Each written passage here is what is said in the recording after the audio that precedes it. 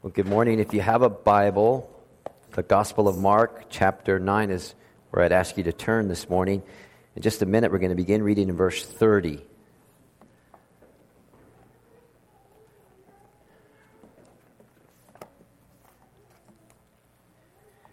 Mark chapter 9, verse 30.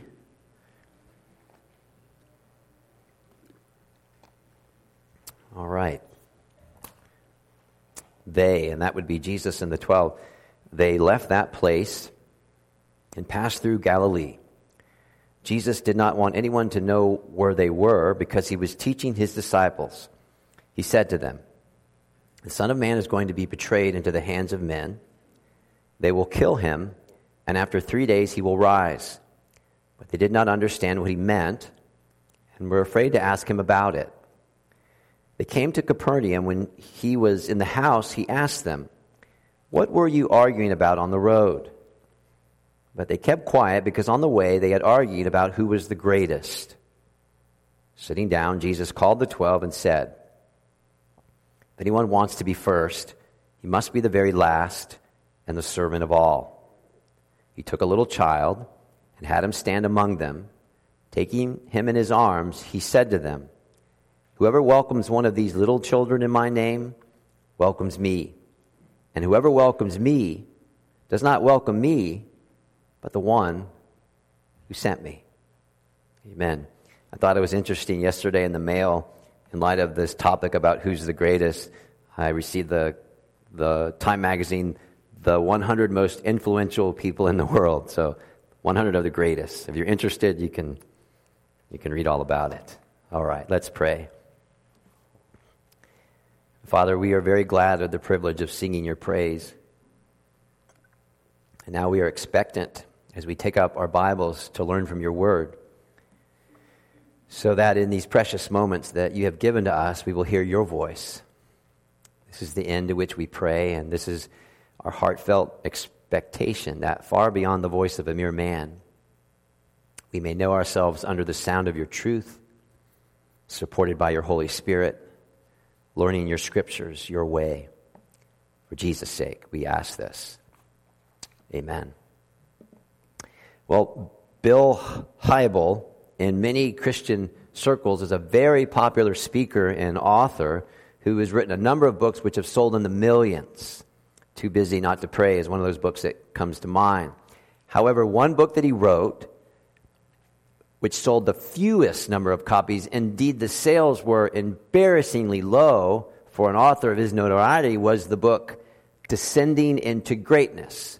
And the presser of the book reads like this: "In a society where upward mobility and ease of life is the highest goal, here's a tough question. Do Christians place God's desires first or their own desires?" And apparently no one really wanted to answer the question because so few books were purchased. Still, the presser continues, "Like Christ, the Christian must descend into self-abandonment, unconditional giving, unconditional sacrifice, and even to death itself. And like Christ, we will then ascend into fulfillment, blessing, joy, and meaning." So even that little encouragement at the end, you'll get it all back in spades now, could not get many people to buy the book. And I think that's important for us today because in the verses before us, the disciples are going to be taught by Jesus of this descent, of this downward mobility in becoming a servant to others is God's way to greatness. It's one of the principles of God's kingdom. You can't escape it. To go down for Christ is actually go up. And if you would, to know greatness, as Jesus explains here, you must be last and a servant of all. Which in many ways, as you think about it, is a continuation of the lesson we learned last time in Mark's gospel, which was something the disciples couldn't do. We need to know ourselves as weak in faith if we're actually going to be strong. That our admitted weakness is the key to a strong, Christ-exalting, active faith. So the father said to Jesus, the father of the sick boy said to Jesus, "I believe," remember? "But help my unbelief." Jesus, this is where I'm at. This is all I have. Can you please help me with the rest? And Jesus does. The disciples, on the other hand, failed to do the simplest, but admittedly one of the hardest things in the world to do, which was to admit their weakness in the healing of this boy and simply call out to God for his mercy and help. If you like, guys, you just need to humble yourselves and be honest and pray and let God and not you have the last word on this matter. Which, as you think about it, that's the life of faith. The life of faith is simply trusting God's word over our own. The disciples did not believe they were that weak, so they could not see the need to cry out to God for mercy. And the boy did not get helped. And even after that lesson, you'll see this if your Bible's open, verse 34, they still can't understand their weakness and want to, verse 34, talk about their greatness. Incredible. Now, as you think about this, I'm going to suggest to you that this morning calls for an honesty that I hope that we're all prepared to give. Because if we do not truly know our hearts, how devilish they can be, we would be shocked with the argument the disciples were having about who among them were the greatest, especially after Jesus just spoke about his death. I mean, that would be like a family arguing about who's going to get what of grandma's stuff, either by grandma's deathbed or by her open casket. That shouldn't happen, but we know by lip or by thought it has happened. So we mustn't be shocked. We need to be honest. We have often made comparisons of ourselves with others in order to come out either greater than them or as the greatest. So we need God's grace. Self-reliance and self-exaltation, which was taking place here in the disciples, are really one and the same. And they have no spiritual power. And they do not please God.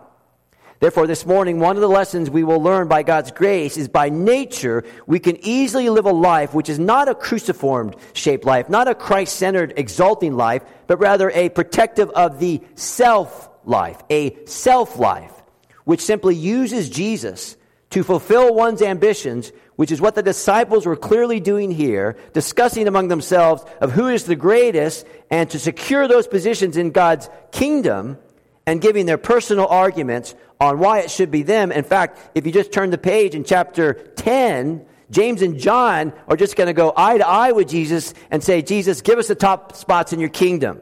We want that. We are your greatest.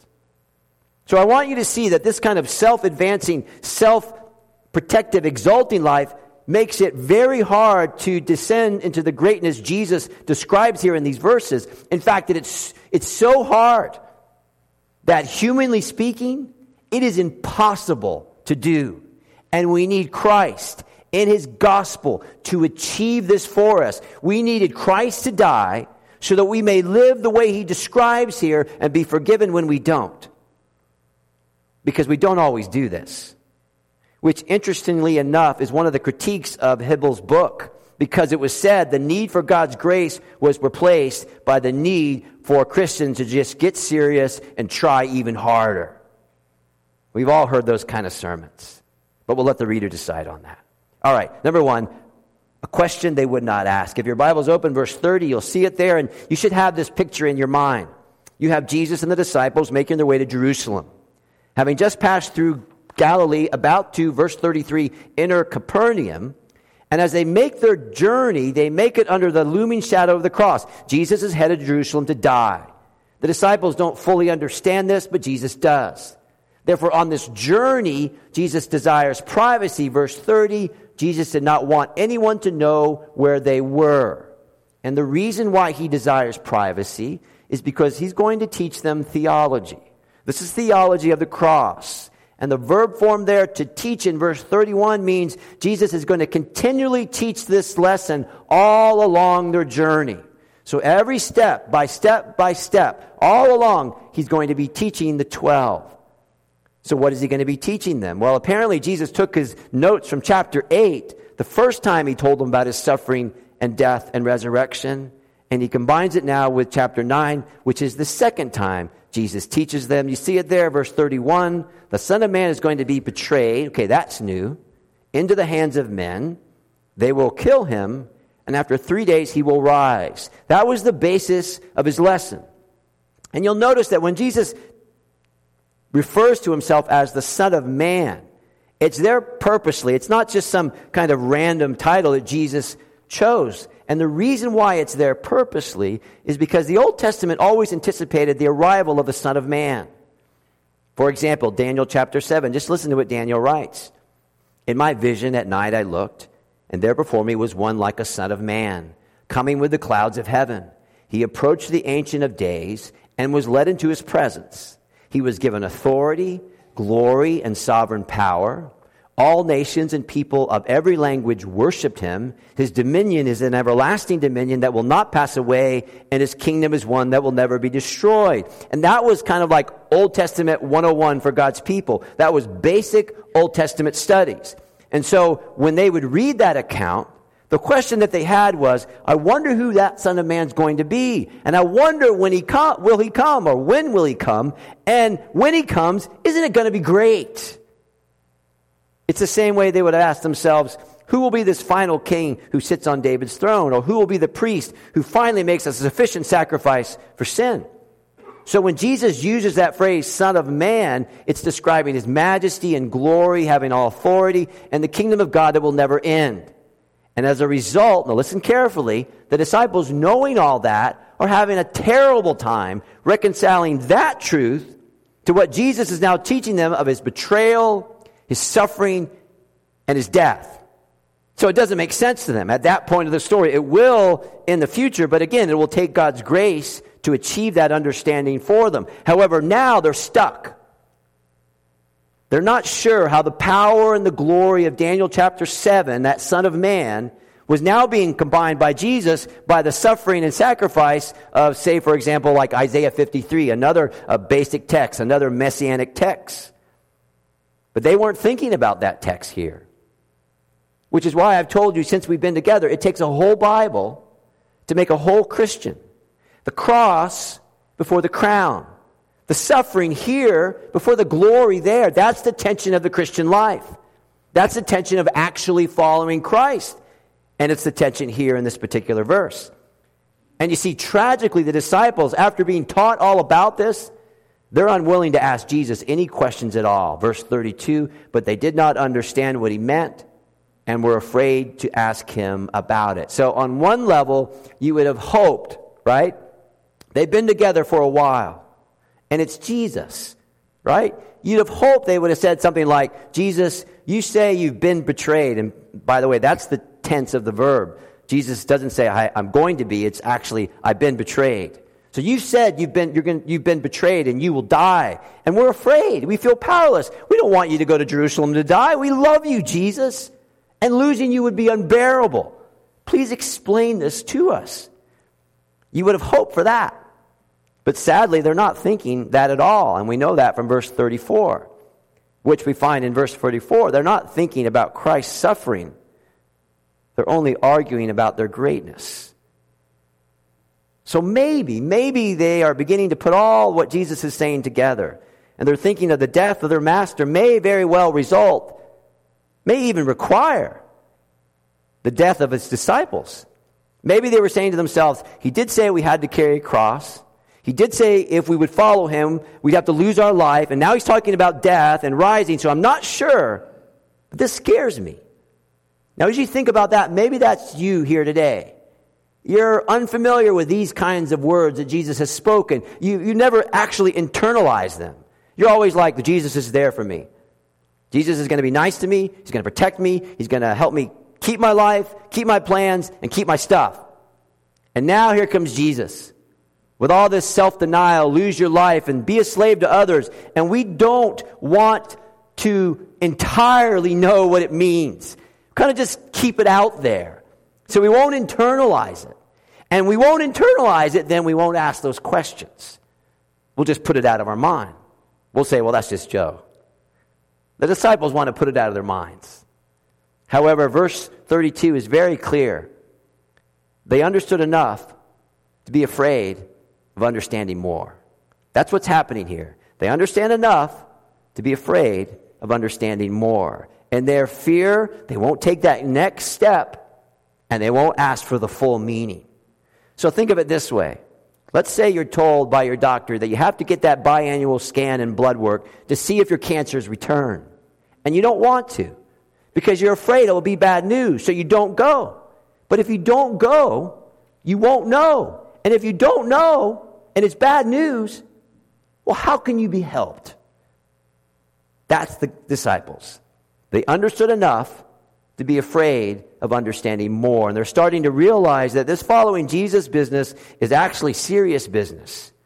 Jesus removes all the artificial understandings of what it means and what it will cost to follow him. And he stays right on the line of the direct will of God. Now listen carefully. You see what Jesus is doing here, and he's going to do. He's not lowering the standard. He's just magnifying his grace. Right? He's not lowering the standard. This is the will of God. But he just magnifies his grace. Which means following Jesus Christ is so countercultural, counterintuitive, that our best moments are not in the sun and the fun and the beach and the cabin and the retreat. They're great, but they're not the best moments. That our best moments on earth are moments of profound suffering and profound service and losing our life each for the sake of the gospel. And we will never truly believe that until we've been changed by God's grace. And so the disciples at this point understood enough to be afraid of understanding more. And here I am again. I want to say to myself, I wish they would have said, Jesus, I can't do this. I don't understand this. Will you help me? Will you have mercy on me? And he would have. He would have said something like, boys, let me explain. Listen, I'm going to the cross to die for your inability to follow me. So that in me, I will follow me for you, right? I will follow me for you. That's the doctrine of substitution and justification. I'll credit you my obedience, guys. And then you'll follow me, not perfectly, but it will always be savingly. That's the doctrine of sanctification. I'll give you my power because of my grace. That's the gospel. However, now listen carefully, just like they refused to call out to God in prayer to help that little boy, they refused to ask Jesus the question that they needed in order to understand the cross. That's number one, a question they wouldn't ask. Number two, a question they would not answer. Verse 33, they came to Capernaum. When he was in the house, he asked them, what were you arguing about on the road? But they kept quiet because on the way they had argued about who was the greatest. Now what is that? Well, that is anti-gospel behavior. That's anti-gospel behavior because they were arguing on the basis of their works. That is terrible. That is terrible. So, Jesus had just been talking with them, that little walking seminar, and he's talking about his death and resurrection, and now the 12 are in a house, maybe the house of Peter and Andrew. That's based on chapter 1, verse 29 of Mark, but regardless, in the house, Jesus asked them that question, verse 33. What were you arguing about on the road? So what I want you to see there is that the disciples were not discussing something. They weren't conferring over something, but they were arguing over something. And the word here, listen to this. This is almost comical. This is what the word implies. One confused mind interacting with other confused minds, each further reinforcing the original confusion. Hence the heated discussion, right? Because usually you're hot when you don't know what you're talking about. Equally, the verb there for arguing is in the imperfect, and for Jesus asking is also in the imperfect, which means Jesus kept asking the question, what are you arguing about? And the guys kept remaining silent. So can you picture that in your mind? It's almost like at home. I just had to say that. But anyway, Jesus, guys, Joe, Jesus, interchangeable. Anyway, no. Guys, when I was teaching you on the road about my passion, you kept arguing about something. What were you arguing about? No answer. Silent, right? Guys, on the road, what were you arguing about? Come on, tell me. Not a word. Not a word. And that happens again and again. After I told you about my passion, what are you arguing about? But, verse 34, they kept quiet. Do you ever watch those kind of, I don't know, I guess they're on YouTube and all those other places where they have video of a little kid, and he's covered in chocolate, and there's a big pile of chocolate opened up, and the mom or dad says, "Did you eat that chocolate?" And the kid's just like, and again, "Did you eat that chocolate?" The kid's like, and then after the fourth time, maybe the child starts going, like that. Do you think the disciples would have been embarrassed? I mean, at least you hope they would have. They're in the company of the one who made and owns everything in the world. The one who has treated them perfectly. They didn't want to have to tell him, "Well, when you were teaching us about your death, we were arguing about who among us is the best, the greatest." So their silence is wrapped up around the fact that the disciples on the road were anticipating some kind of unholy power grab, and that was coming as they made their way to Jerusalem. So what they're determined to do is create like a pecking order, a hierarchy of greatness, to make their case of their greatness and get the best positions in the kingdom. So maybe on the road it was, well, you know what? I was part of the original 3 who was personally requested by Jesus to go to the mountain of transfiguration. And you were one of the 9 who couldn't even heal that boy. Oh man, you guys are losers, right? That's on the road. But on the house, they covered their greed in silence. They hold their peace. They can't admit that they had fallen for the trap of the instability and the vanity of earthly greatness. And now, Jesus in love exposes them. They forgot their Proverbs, right? Proverbs chapter 27, verse 2. Let someone else praise you and not your own mouth. But I suppose the central thing here was in their rivalry with each other, right?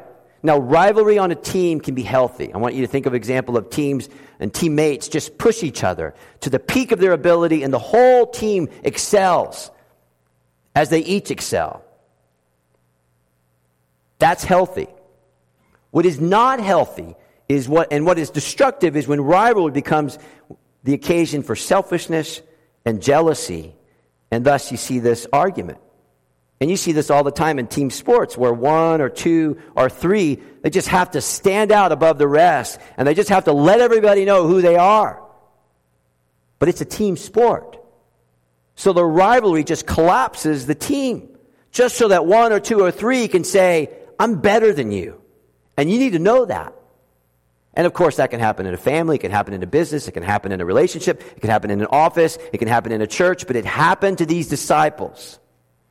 What a horrible walk that must have been. And I hope we're not saying, well, if I had been there, I would have been better. The honest thing to do is to see ourselves here and run to Christ.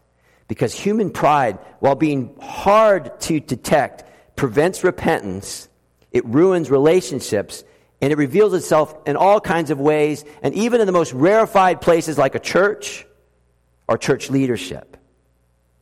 Pride is anti-gospel. And this is why.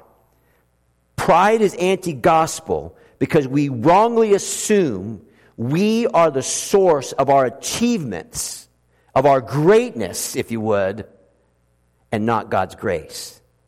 C.S. Lewis in Mere Christianity, it is through pride the devil became the devil. It is a complete anti-God state of mind because we assume that all we've had and all we've done is because of us. That we got this better, if you would, than everybody else. And the medicine to pride is humility. A humility which David Wells writes, a freedom from ourselves, a freedom which enables us to be in a position in which we neither have recognition nor importance, neither power nor validity, and even experience deprivation, and yet have joy and delight. And that is a freedom. That is a freedom of knowing that we are not at the center of the universe, not even at the center of our own private universe. What was the problem of the disciples? Why wouldn't they answer Jesus? Because they placed themselves at the center of their little universe, blinding themselves almost purposely to all which was to come, and Jesus caught them out. They were giving voice to their daydreams, right? Remember what the Puritans would tell us? Tell me a person's daydreams, and I'll tell you what matters most to that person. It's true. The disciples were giving voice to their daydream. I am megas. That's the Greek word for great or greatest. I am mega man. I'm mega man.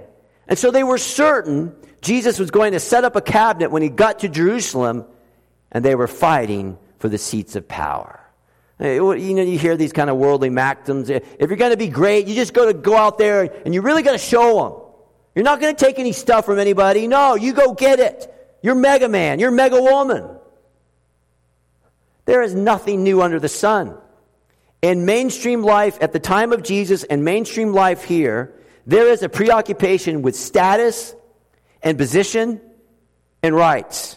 Right? Hey, everybody, look at me, listen to me, respect me. It can't be me that's wrong. Can't you feel my greatness? Can't you see my greatness? You don't. Well, let's have an argument. Let's have a good old argument, and I'll tell you why I'm the greatest. In the middle of the 20th century, philosopher G.K. Chesterton, listen to what he said. I find it helpful. Modesty has settled upon the organ of conviction where it was never meant to be. A man was meant to be doubtful about himself, but undoubting about the truth. This has been exactly reversed. Nowadays, the part of a man that a man does assert is exactly the part he ought not to assert, himself. The part he doubts is exactly the part he ought not to doubt, the divine word. So the disciples are behaving like the Pharisees. They love power, they love fame, they love notoriety, they love position, they love money, if you would. All that came with it. They're not doubting themselves at all. But they're almost doubting Jesus' words. They're willing to argue their way to the top. And when his question comes, they can't answer. They can't answer. Final point. A lesson they needed to learn. And can we just appreciate the dignity of Jesus? I mean, come on. Get out of here, guys. Who do you think you are? I mean, you would expect that on a human level. But what does he do? He knows their greedy hearts. Verse 35, he sits down. Why does he sit down? That is the proper posture of a rabbinic teacher. Guys, it's lesson time. Obviously, the first lesson didn't stick. But I love you so much, we're going to go through this again. And he begins to teach them about true greatness. He wants them to know. He wants them to get it right. And what we need to see here, and this is incredible, in just one sentence, Jesus turns all human ideas of greatness completely upside down. Verse 35, if anyone wants to be first, he must be the very last and the servant of all. And by the way, all that word is root word anthropos, all humanity. Okay, guys, you've been talking about your status, you've been talking about your greatness, and you want to know who's first on the list? Well, just let me tell you, it's those who serve all people, not people who get served. That is a hard lesson to learn, and only God's grace can set them free and set us free to learn from it. Think of it this way. When you watch those commercials of people on holiday and they're poolside and they're at their table, and here comes a little Tahiti drinks, right? They're so beautiful, little umbrella and the pineapple. And you see all that, you're not thinking, man, I wish I was the person serving those drinks. That would be so great. If I was the person serving those drinks, awesome. What are we thinking?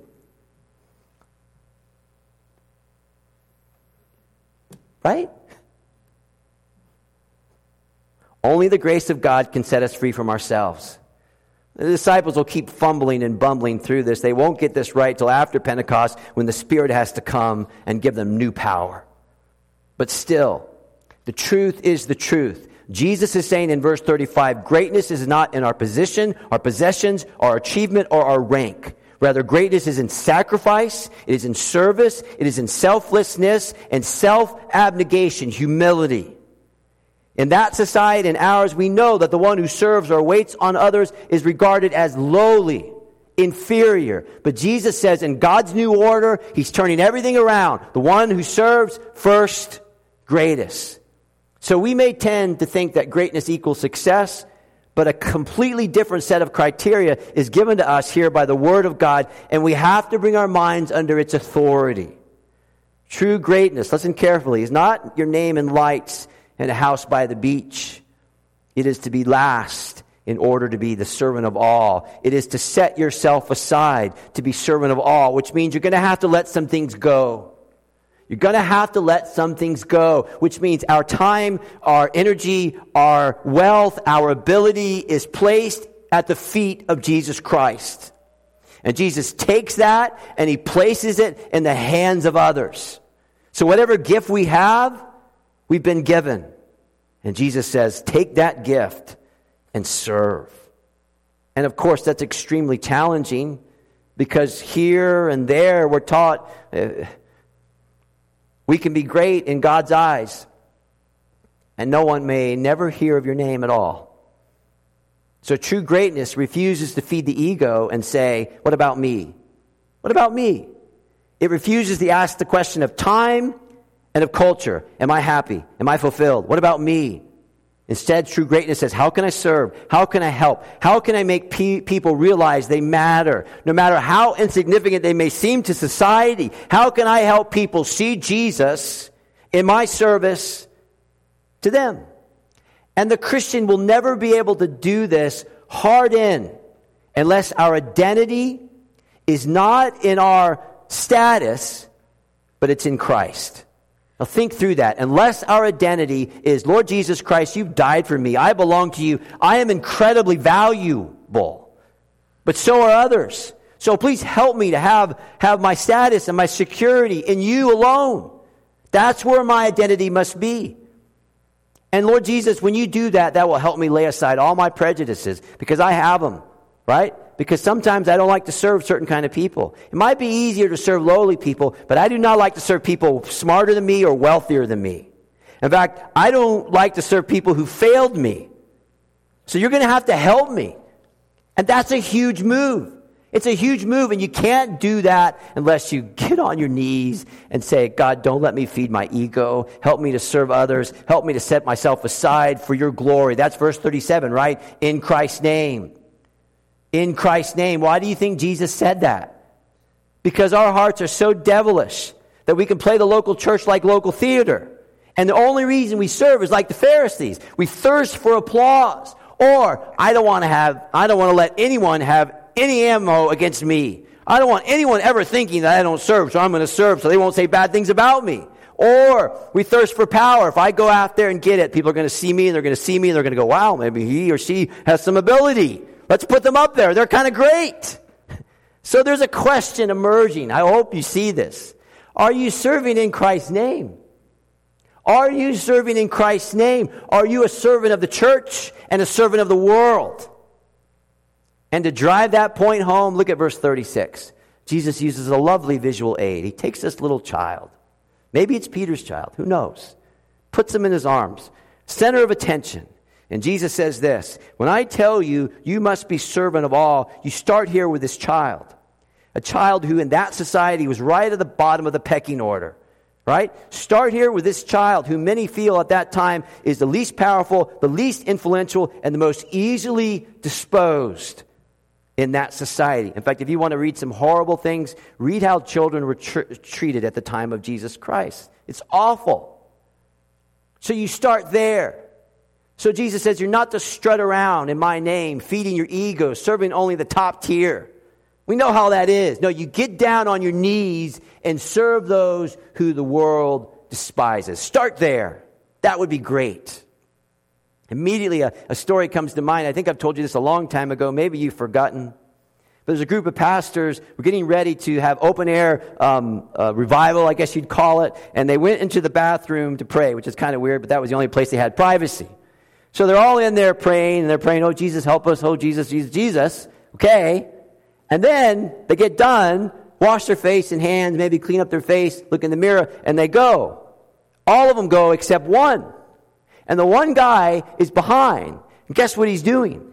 He's picking up all the mess and cleaning up all the mess that the pastors created by not putting the paper towels in the garbage can because the garbage can was overfilled, so they just threw it down and let it fall on the floor. And one guy's there. Finally, they notice. He's not there. Two go back. What are you doing? And they saw him picking up the garbage and picking up the trash and wiping up the counter. And he said essentially this, guys, if we can't do it right in here, we'll never do it right out there. Never. So Jesus continues. Listen carefully. Verse 37. As you welcome and serve this helpless, statusless child, you're not only welcoming me, you're welcoming my Father who sent me. Is that what he says? Whoever welcomes one of these little children in my name welcomes me. And whoever welcomes me does not welcome me, but the one who sent me. Now, this is awfully important that we understand this. If we are not serving in the way Jesus has been teaching, then it's much more than just not serving. It is not serving and not welcoming God. Now, again, please, if we are not serving in the way that Jesus has been teaching, then it's much more than not serving. It's not serving and not welcoming God. You're actually turning your back on God in your refusal to serve the way that Jesus has described. I mean, it's no wonder if you look ahead in verse 38, you see it there? One of the disciples basically starts throwing people under the bus to get the attention off of them. It's like, this guy was doing stuff in your name. He shouldn't do that. I mean, that's what children do. And as you think about this, aren't you glad that Jesus doesn't abandon them here? It's like, guys, it's done. I'm going to get a new group, or I'm just going to go by myself. No, Jesus does not treat them the way that they deserve. You see, so to see our faces in this is right. And we see our sin. Because the fact is that we do this now. And we'll do it in the future. So it would be wrong to try to wiggle out of this and say, okay, we don't have pride, we don't strut, we don't thirst for applause, I don't like high positions, or I don't like keeping my name free from slander. No. But God is a merciful and forgiving God. He keeps the lessons coming. You'll read this again as we move along in Mark. He keeps the lessons coming because even as His grace will keep covering their sin. Isn't that what the Bible says? God doesn't treat us as we deserve. He won't treat the disciples the way that they deserve. Daniel said in 9, God, you are righteous. This was his prayer. You are a merciful, forgiving God, even though we've rebelled against you, even though our faces are covered with shame. So here's the story of the Christian life. In God's love for us, Christ exposes our hearts, not so that we can defend ourselves or say, you know what, I'll do better, or say, they're far worse. But He exposes our hearts to help us understand the need of His gospel of grace, and just to cast ourselves at His feet, asking for mercy. Because the entry point for the discipleship is God's grace.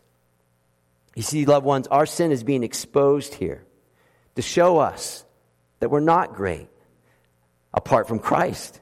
To show us we have nothing to offer except our sin. And until we've tasted that truth, listen carefully, until we've tasted the truth, the grace of God in Christ keeps covering over our sin, we will never be able to serve others in the way that Jesus Christ has said. Never. Because we can't offer to others grace and service what we ourselves have never experienced.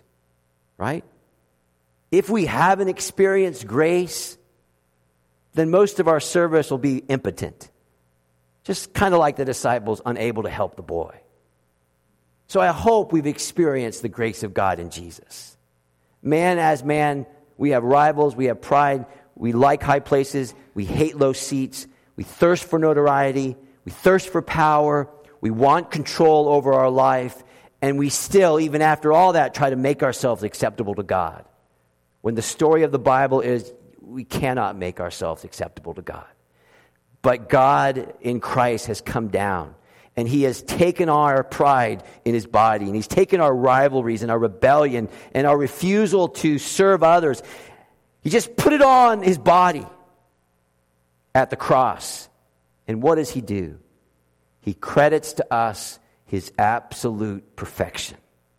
He credits to us His righteousness. And He does it not because we deserve it, but He does it because of His grace. So, loved ones, only the grace of God can make a true disciple a true disciple. And when we stand before God, it will only be by His grace. And if we actually know that and heart in believe that, then I promise you, it's going to become a lot easier to serve humanity, to start at the bottom, no matter their position or standing in this world. And Jesus says, that would be great. That would be great. A wonderful Savior is Jesus our Lord. A wonderful Savior to me. He hideth my life, thank God, in the cleft of the rock, where rivers of mercy I see. I could never keep my hold. He must hold me fast. For my love is often cold. He must hold me fast. Psalmist says, He does not treat us as our sins deserve, nor repay us according to our iniquities. Because God has brought forward that final day in the person of His Son, so that those who are in Christ will know only His approval now, and we will live in the wonderful assurance of God's total commitment to us, and to see right to the very end that good work which He began in our lives. The first day, His grace came down. Think this out. Don't hide. Step into the light. Let the sun shine on you. Let Him clean you up and point you to the way. Verse 35, sitting down, Jesus called the 12 and said, if anyone wants to be first, he must be the very last and the servant of all humanity. Amen. Let's pray together.